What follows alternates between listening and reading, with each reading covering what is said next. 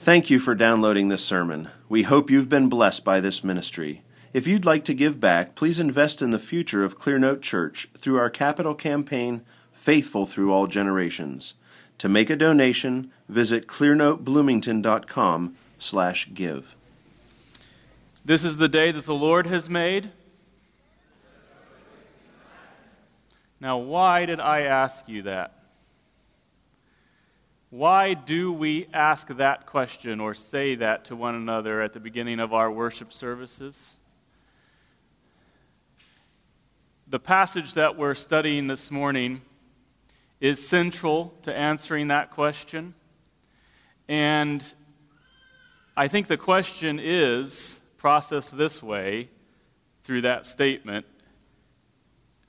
Is there any special reason for saying that on this day as opposed to tomorrow or the day after that? Is there anything special about Sunday that would make that statement have extra meaning? Certainly none of us are going to deny that all the days that have ever existed are made by the Lord and are a gift to us, right? They're all a blessing. They're all attended with God's promises. There's not a square inch of time that does not have the promise of Jesus extended to us. But is there anything distinct or unique? Are there any promises or blessings that are extended to us as believers on this day especially? That is the question that comes from our text this morning. Now, so we're going to be talking about the Sabbath, because that's the obvious thing to talk about from the first verses of chapter 2 of Genesis. And as we get into it, I'm going to issue a couple of disclaimers. Number one, this is the setup for a follow-up next week. I had a bit of a crisis this morning as I was trying to imagine how on earth I was going to try to get all this into one sermon. Better men could do it, I'm sure, but not me. And so Pastor Bailey and Pastor Menzel granted me graciously the opportunity to continue this next week. So this is the setup. And the setup's going to be a bit more tedious than the payoff. Okay? So you just have to bear with me in that work. And I think that the reason that the setup is necessary today is because the Sabbath simply cannot be assumed anymore. We live in a day and age when Sabbath keeping is just not on anybody's radar. Hardly even Christians' radar, really. Not to any degree like our forefathers would have understood and kept. Even our forefathers who were like deists and didn't have sincere Christian faith, had a deeper understanding of and honor for, at least externally, for the day of the Lord, or the Lord's Day, the Christian Sabbath, than most Christians today have.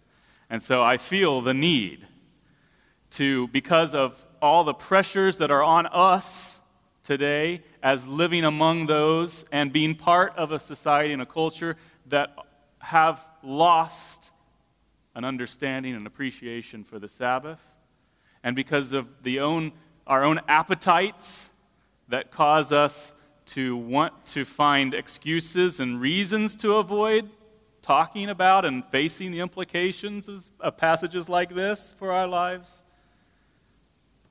the need to carefully go through and try as best as I can this Sunday to close off the exits, so that we wind up at the end where God has us to live, and that we have got there with understanding, and we know what God requires of us, and we've thought carefully about how to apply this law to us today. A couple more disclaimers.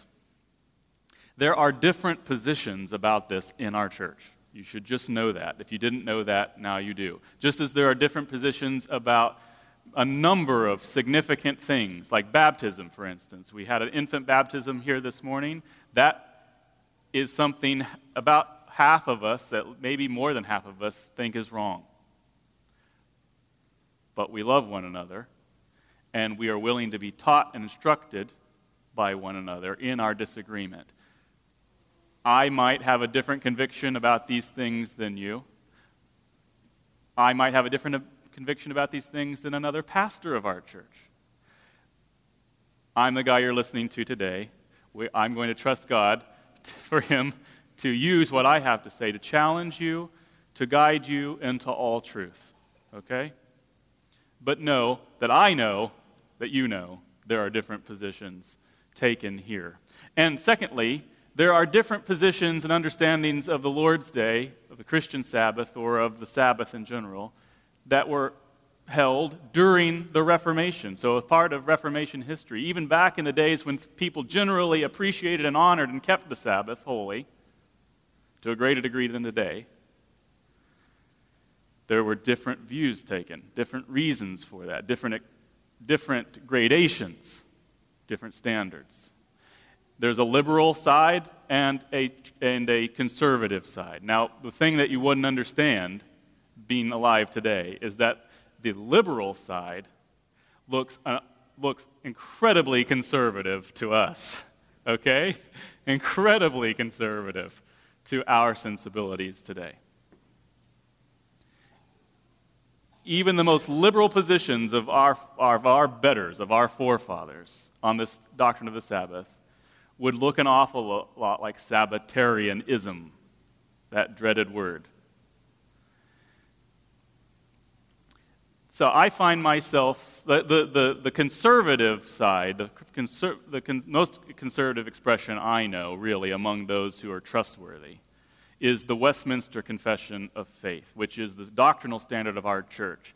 But it is also one of the parts of that confession that is most often objected to or taken an exception from among those men who are today being ordained for ministry. So even for most Presbyterians who are Westminster confession subscribers, that part, or at least part of that doctrine, is accepted to almost universally in the church today. I find myself, just in the interest of full disclosure, somewhere between, I feel, the conservative side and the liberal side of the historical holding to the Sabbath. Okay? With that in mind, let's go now to God's Word, Genesis chapter 2, verses 1 to 3. Would you all stand as we read it? I feel that standing, particularly at hard passages of Scripture, the ones we want to chafe against most, is a good discipline. Thus the heavens and the earth were completed, and all their hosts. By the seventh day God completed his work which he had done, and he rested on the seventh day from all his work which he had done. Then God blessed the seventh day and sanctified it, because in it he rested from all his work which God had created and made. This is the word of the Lord. You may be seated. In our study of Genesis 1, which is now complete, we've uncovered or seen and discerned a certain creative pattern to God's work. He first creates or makes something, and then he divides it from other things, sets it apart from something. And on day one, he made light, and he separated it or divided it from the darkness. He broke it into two. On the day two, he makes the heavenly expanse, or what the King James calls the firmament, and he separates it from the earth by an atmosphere. That's the best I can make sense of that passage. He makes the heavens, and he separates it from the earth. Day three, he makes seas. He gathers all the waters that are covering the earth into certain areas of their own, and thereby divides the seas from the land. On day four, he makes the sun, the moon, and the stars and puts them in their courses and on their tracks, and he divides time thereby into days. Days have already been happening, but God makes it more visible, more evident what a day is by putting them in their courses. On day 5, he makes seas and skies to teem with life, and he divides that new life into classes and habitats. On day 6, he makes a whole lot. He makes the land to bring forth animals and creeping things and cattle, and he separates them by kind. And then he also makes man, and he separates man into 2 sexes, male and female. And he also separates man from all the rest of creation by dignifying him, gifting him with the image of God. Now, we've seen how much we and our society do not like the distinctions God makes. God loves making them, but we, in our sin and our pride and our rebellion, hate them. We resist them, especially today.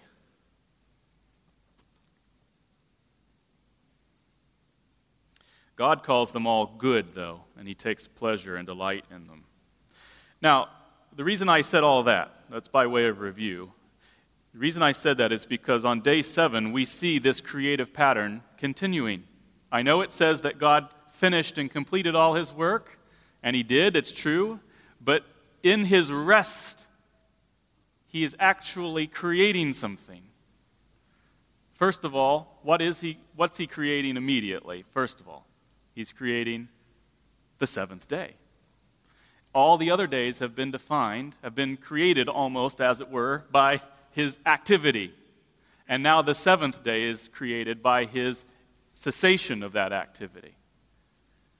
It's the very definition of this 7th day, is his rest.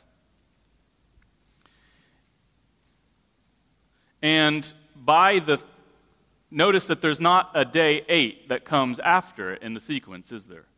There's days 1 through 6, and then day 7, which is different than the other 6, and then there's no day 8. So God doesn't get up Monday morning or Sunday morning for him at that time and get back to work of creating. No, he's done. He has made the earth to be, in a sense, self-sufficient. It is complete, at least, and it doesn't need any more. He's pronounced it very good, as if it is now done. I'm done. And he has entered into a rest from creation that is perpetual, and it just goes on. There's no day 8, as it were. God is, even now, in that rest, having ceased from his work of original creation. Why did God create the day? Well, in part, to create the week.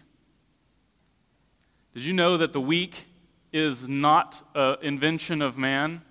All the commentators, or the modern commentators on this passage, are just falling all over themselves to consider where on earth Moses might have come up with this idea of 7 days of a week.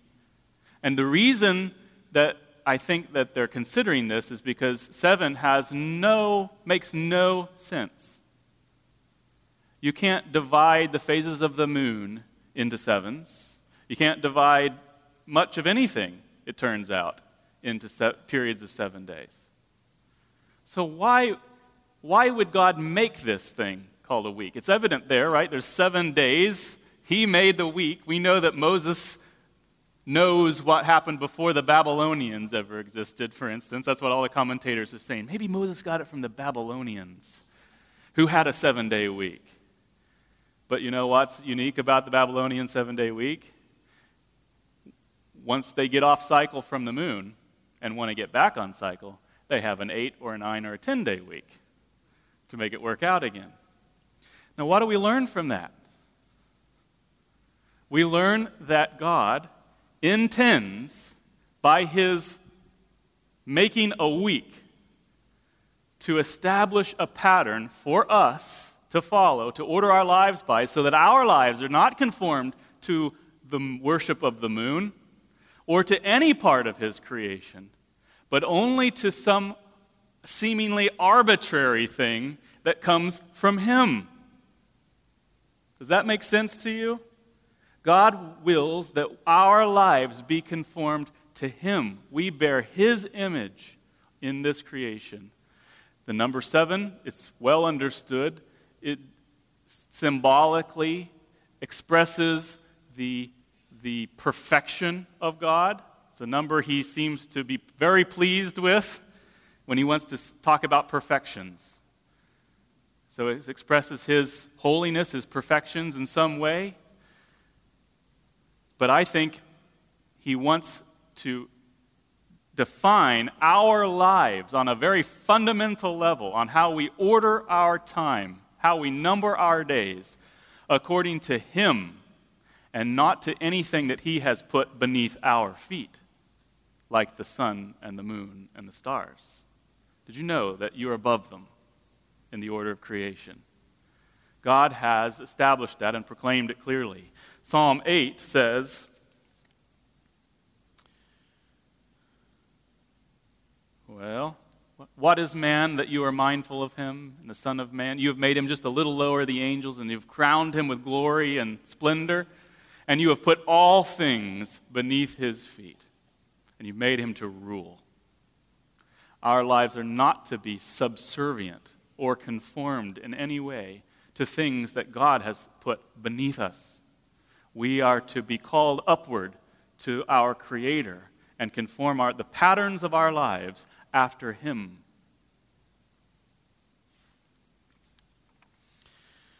So what God creates on this seventh day, and by creating it, He creates the week. But He also divides that seventh day from the other 6 days, doesn't He? He makes it special.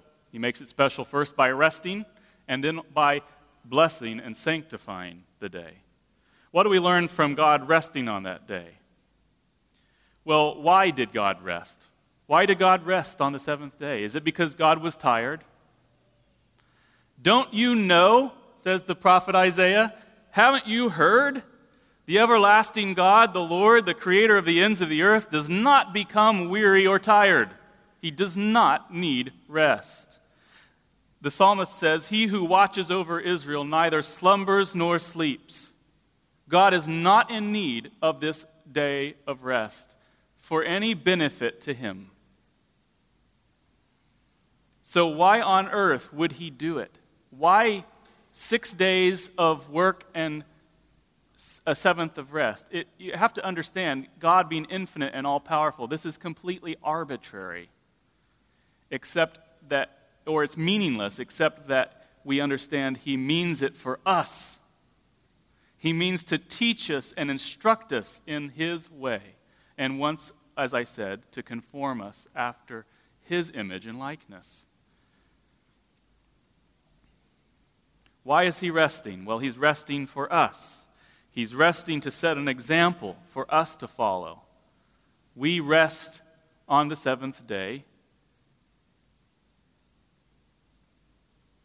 or the 8th day, or the first day of the week. We'll get to that, hopefully by the end of the sermon, or at least the setup for that. We rest because God rests. God does not rest for Himself. He rested to set an example for us. God does not get tired, but He does know that you and I do, and very kindly has provided for us the solution. As I acknowledged in our prayers today, He knows exactly what we need. He knows our frame. He considers us that we are but dust, and He gives us the day for rest. What kind of example of resting does God set? Is it the kind of idleness that you and I imagine and dream of for our weekend? The kind of couch potato rest that we all wish we had more of and feel awful when we get it? Is that what God's rest is like? I don't think it's like that at all. I think God's rest here is very active. It is merely the setting aside of one kind of work so that He could give Himself to another. What is the work that He set aside? Well, that's obvious. He set aside the work of creation, and he has never returned to it. He's not made fundamentally more kinds of animals. He has made them to reproduce and to change and adapt and in a most wonderful way. And so there's been great variation and an increase of numbers and types or varieties or species or whatever you call them. But fundamentally, he's not made more. He's not had to. It's all been there.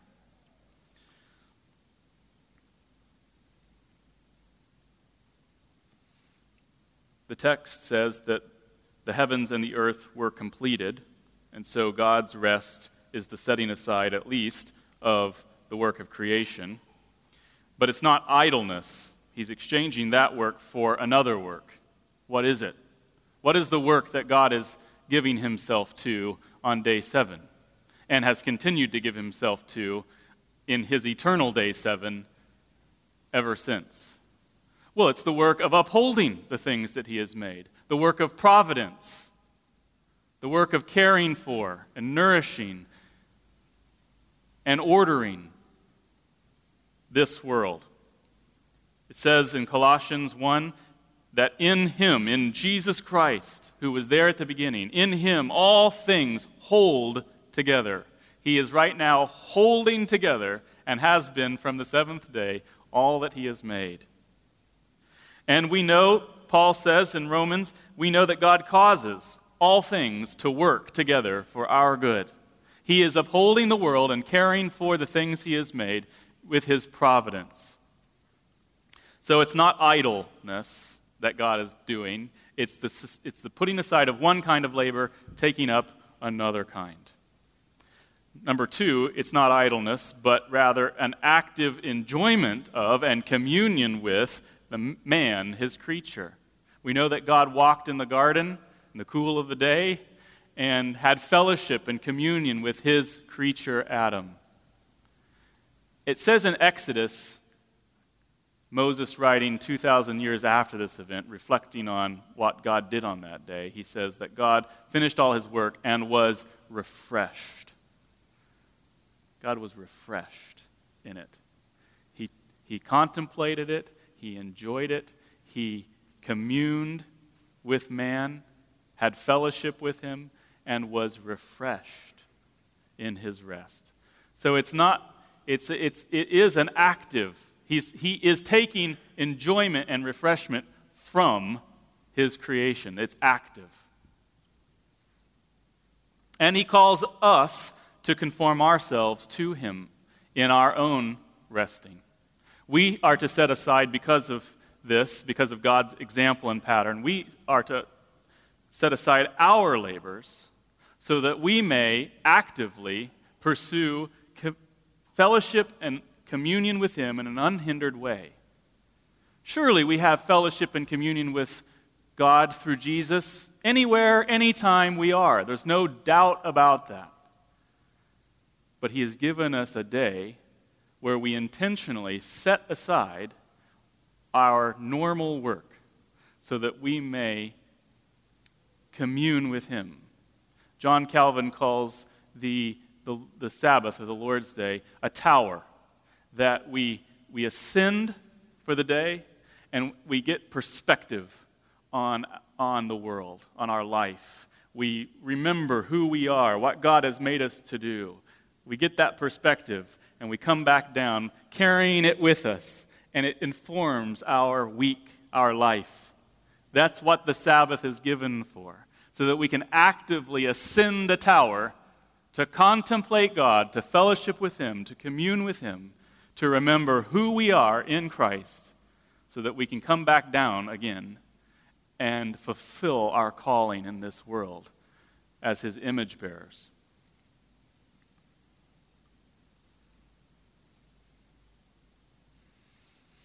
So that's what God shows us in his rest. What does he show us in his blessing and sanctifying the day?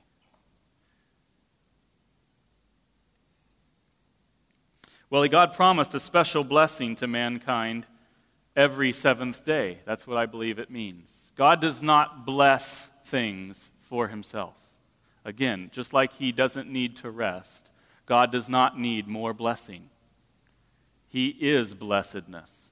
We sing this hymn, "Come thou fount of every blessing." He is the fount of every blessing. The fount does not water itself. It is water itself.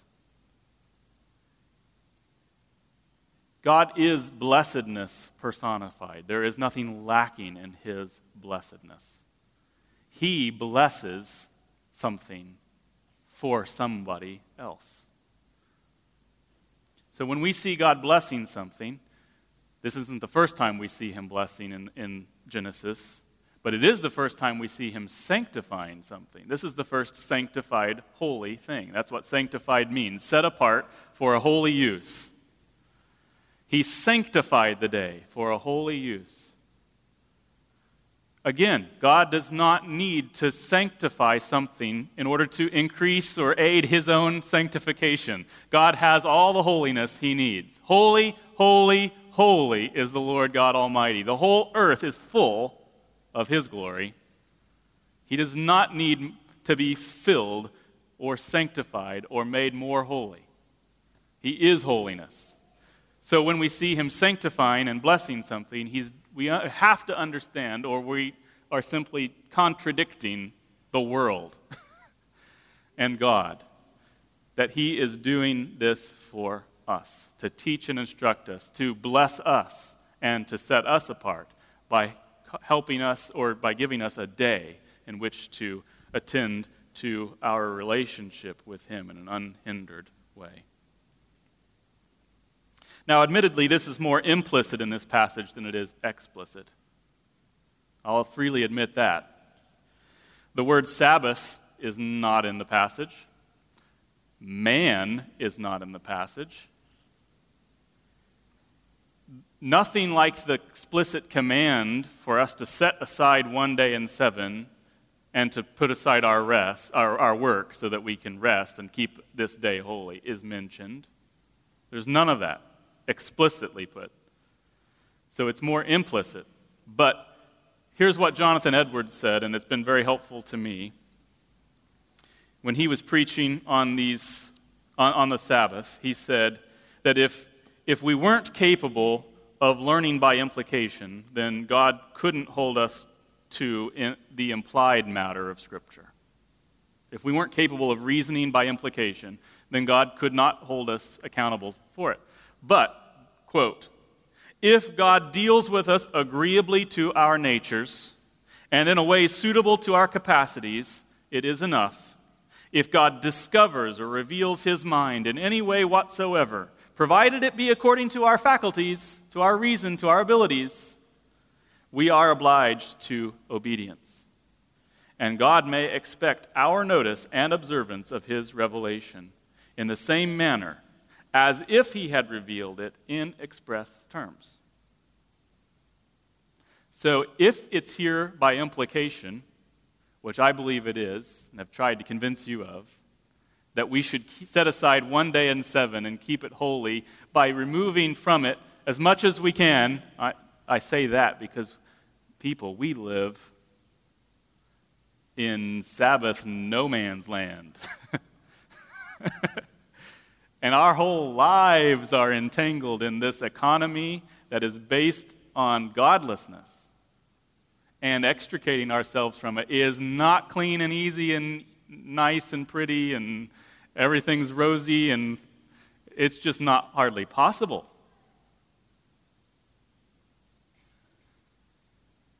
But if we're going to work towards it, we need to understand what God requires so that we can inch our way in that direction with all of our might. What was I saying that got me on that? I don't recall.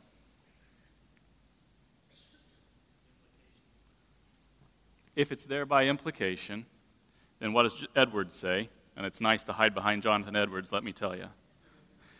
If it's there by implication, according to Edwards, it's there by express command.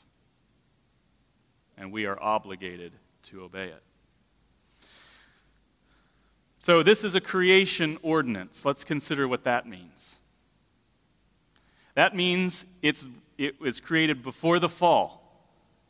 And that means it was created before the fall like marriage was and like work was. And if those things continue after the fall and aren't done away with, then why would the Sabbath suddenly be discontinued after the fall? Well, nobody's going to argue that it does, because Moses. We see that Moses and the Mosaic Law has the Sabbath at the center of it. It's a very important thing. What we are, or many of us want to, and some of us do argue, is that it is done away with in a significant degree, or so relaxed that it's hardly the same thing anymore, now that we're under the terms of the gospel. But if marriage and work continue under the terms of the gospel, why not the Sabbath? They're all three created together. It's reasonable to expect that they stand or fall together. Unless there's some obvious reason that God says, no, the Sabbath's unique and it's done away, and I didn't mean that in the same way I meant marriage and work, which I can't find in Scripture, then we need to assume that it is continued just as marriage and work are continued. Now, listen, marriage and work are fallen and corrupted in the fall, goes without saying, and they need to be, God's commands need to be restated, and because our faculties, our capacities, our inclinations are now very contrary to God, He has to work hard and bend very low to us to restore to us our understanding of His ways. Yes, they have to be redeemed and remade and filled with power from on high in order to be obeyed. Yes, but they stand or they fall together as a set, these ordinances of creation. Sabbath is one of them.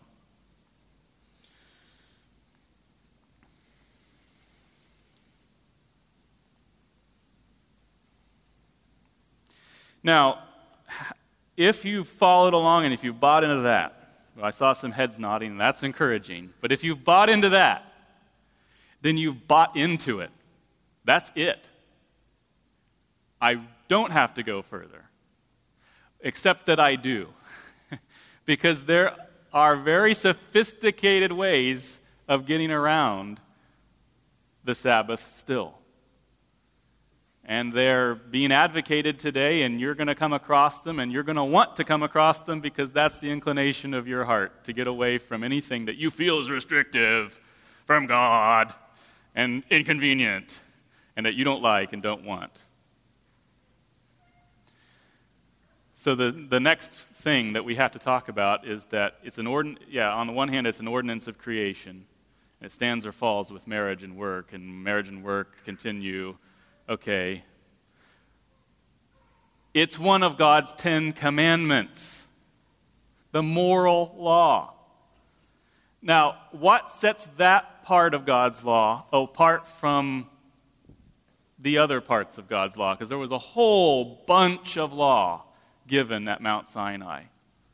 Law after ordinance, after statute, after instruction given to Moses at Sinai. What makes the 10 Commandments unique?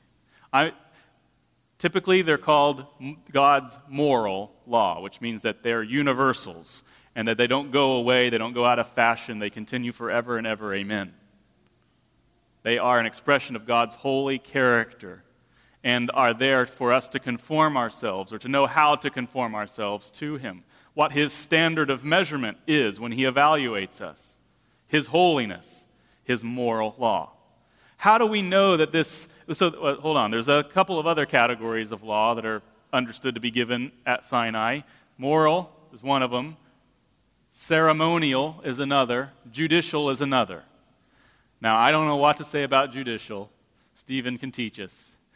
But ceremonial, everybody knows, except the Jews, has been fulfilled and done away with in Jesus Christ. There is no more need for a special temple in Jerusalem. The true temple has come. There is no more need for a sacrifice for sin. The true sacrifice has come. There is no more need for a Levitical priesthood. The true great high priest has come. And he's fulfilled all that part of his law. And it has been put into the grave. There's no more need for it. It is an insult to God for us if we were to go back to blood sacrifices, if we were to kill bulls here and call this an altar. That would be to violate the gospel and the revelation of God's Son. So the ceremonial law has been done away.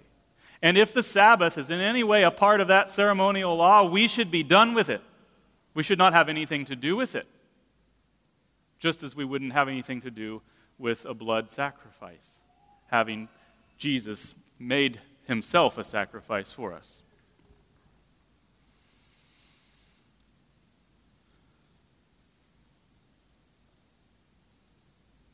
Is it, though, part of the ceremonial law?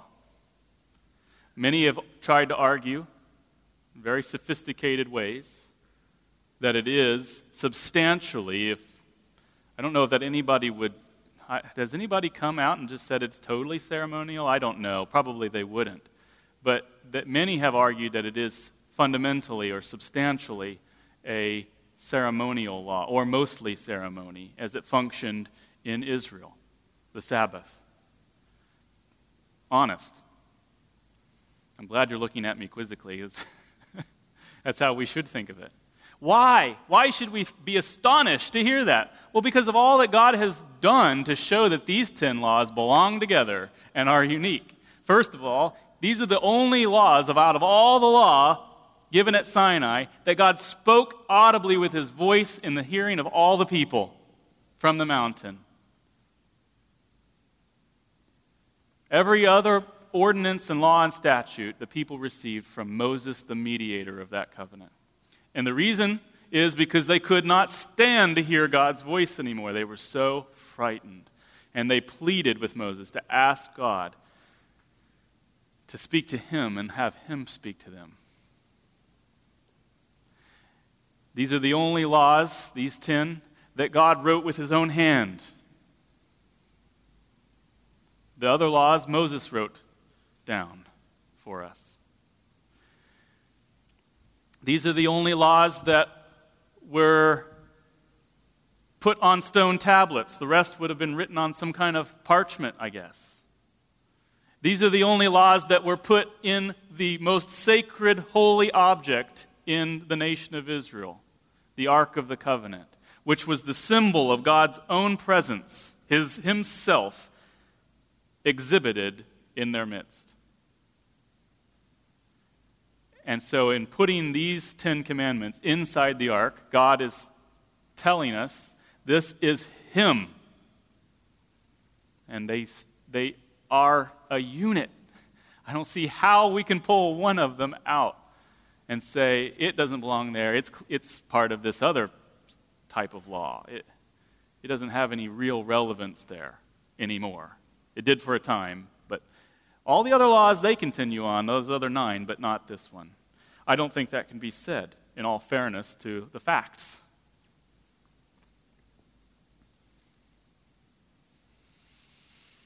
Now, some have argued also that Jesus came along and he reiterated all the other 9 commandments than the 4th commandment. And he restated them and he established them again under the gospel, under the kingdom of God. Except for the Sabbath commandment, which he went around violating all the time and relaxing its rules and regulations by what he did. You know, he can you believe what Jesus did on the Sabbath? Can you believe he healed somebody? Can you believe that he took some grain in his hand and wiggled it between his fingers? You know what they call that? Harvesting.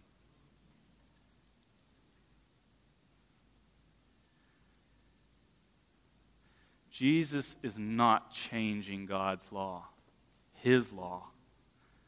He is restoring it to its proper use and meaning.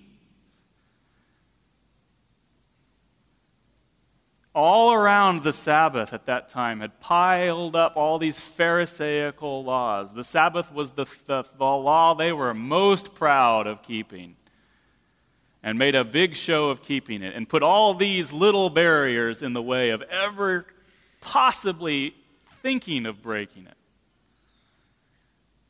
And God never intended all those little barriers to exist and to be the new standard for his law. They were violating God's law, and they were oppressing people with it. And they were oppressing Jesus with it. God never intended, in telling us to set aside our work, to say you should never heal somebody if you have the ability to on the Sabbath.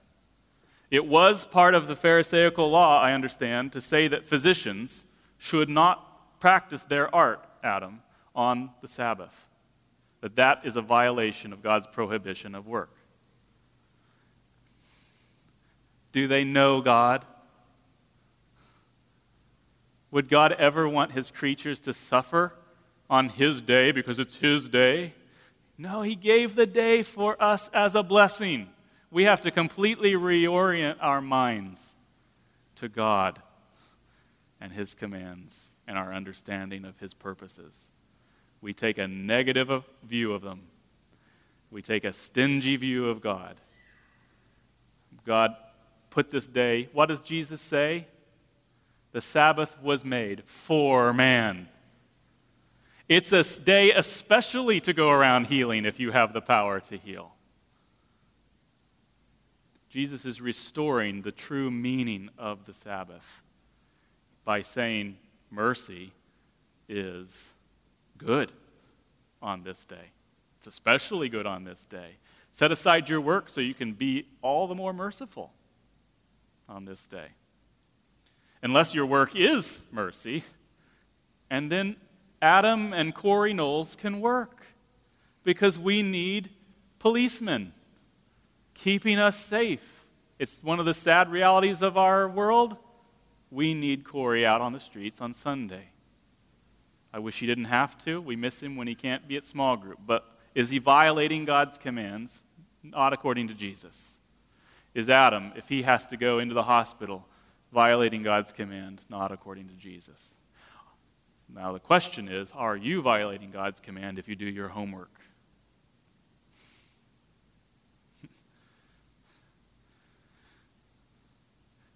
Coming next week. We're going to end. Let me just quickly point out one thing that is important, and I did include in the first service, and I think you need to hear it.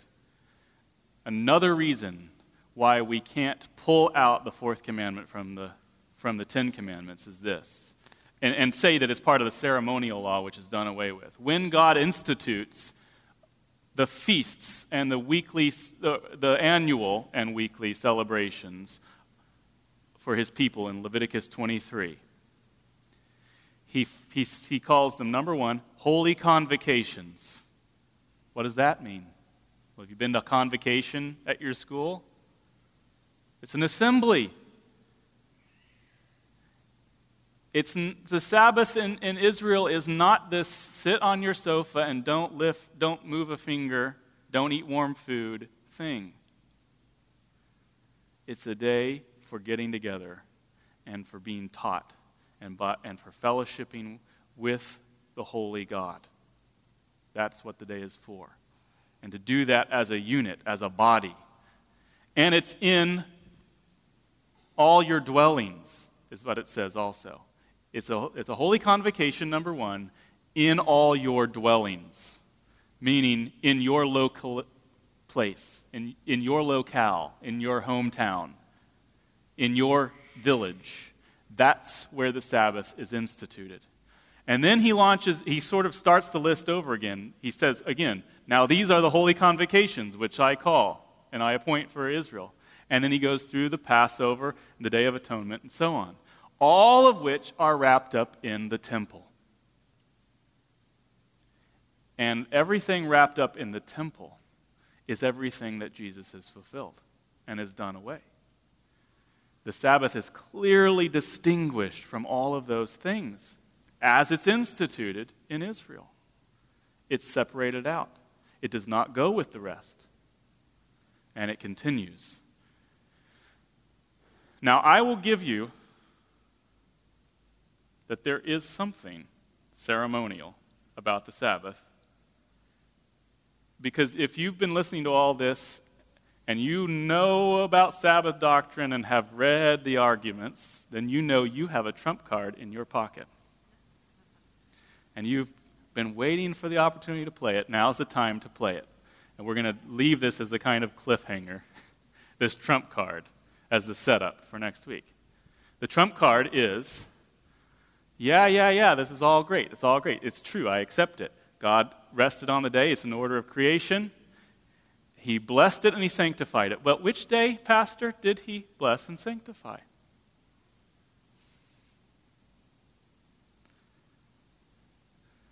Which day did he bless and sanctify? The seventh day. Is this the seventh day? It is not the seventh day. So your trump card is, I've just invalidated your whole argument. Right? Boom, as they say. Well, it's not boom. It's not boom. There is a very good and profitable, and I think you will find a pleasing and easy explanation for this. Why God would move or change the day from the seventh to the first, or from the seventh to the eighth. There's indications and prophecies that this was coming. The ceremony of circumcision happened on what day? The eighth day.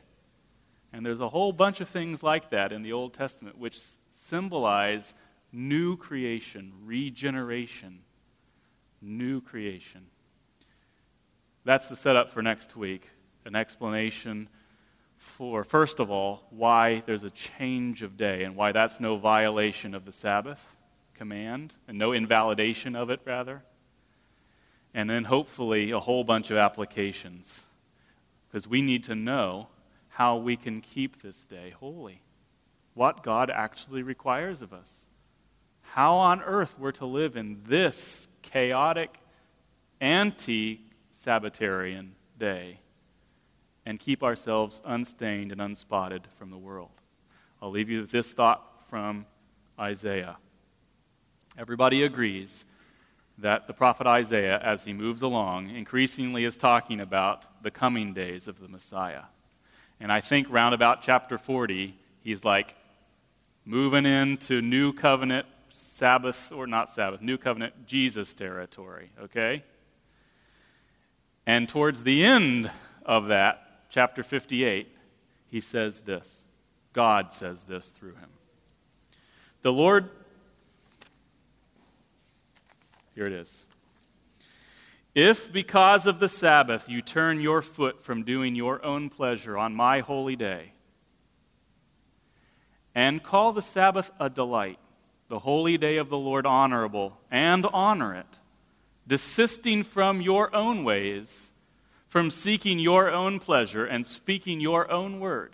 If you will do this, listen, then you will take delight in the Lord. How grumpy he is. How stingy. How beneficial to you is it to take delight in the Lord? And I will make you ride on the heights of the earth. And I will feed you with the heritage of Jacob your father, for the mouth of the Lord has spoken. Let's pray. Our gracious Heavenly Father, we do ask that you would help us to be open to you and your teaching and your instruction, that you would guide us into all truth, that you would help us to know what it is to keep your Sabbath holy. Help us to know how to apply it, what you mean by it, how we can profit by it most, how we can honor you, and magnify your name in this world by keeping it. Would you teach us and instruct us, Lord? We're ignorant without you. We ask that you would help us to understand and have faith. In Jesus' name we pray. Amen.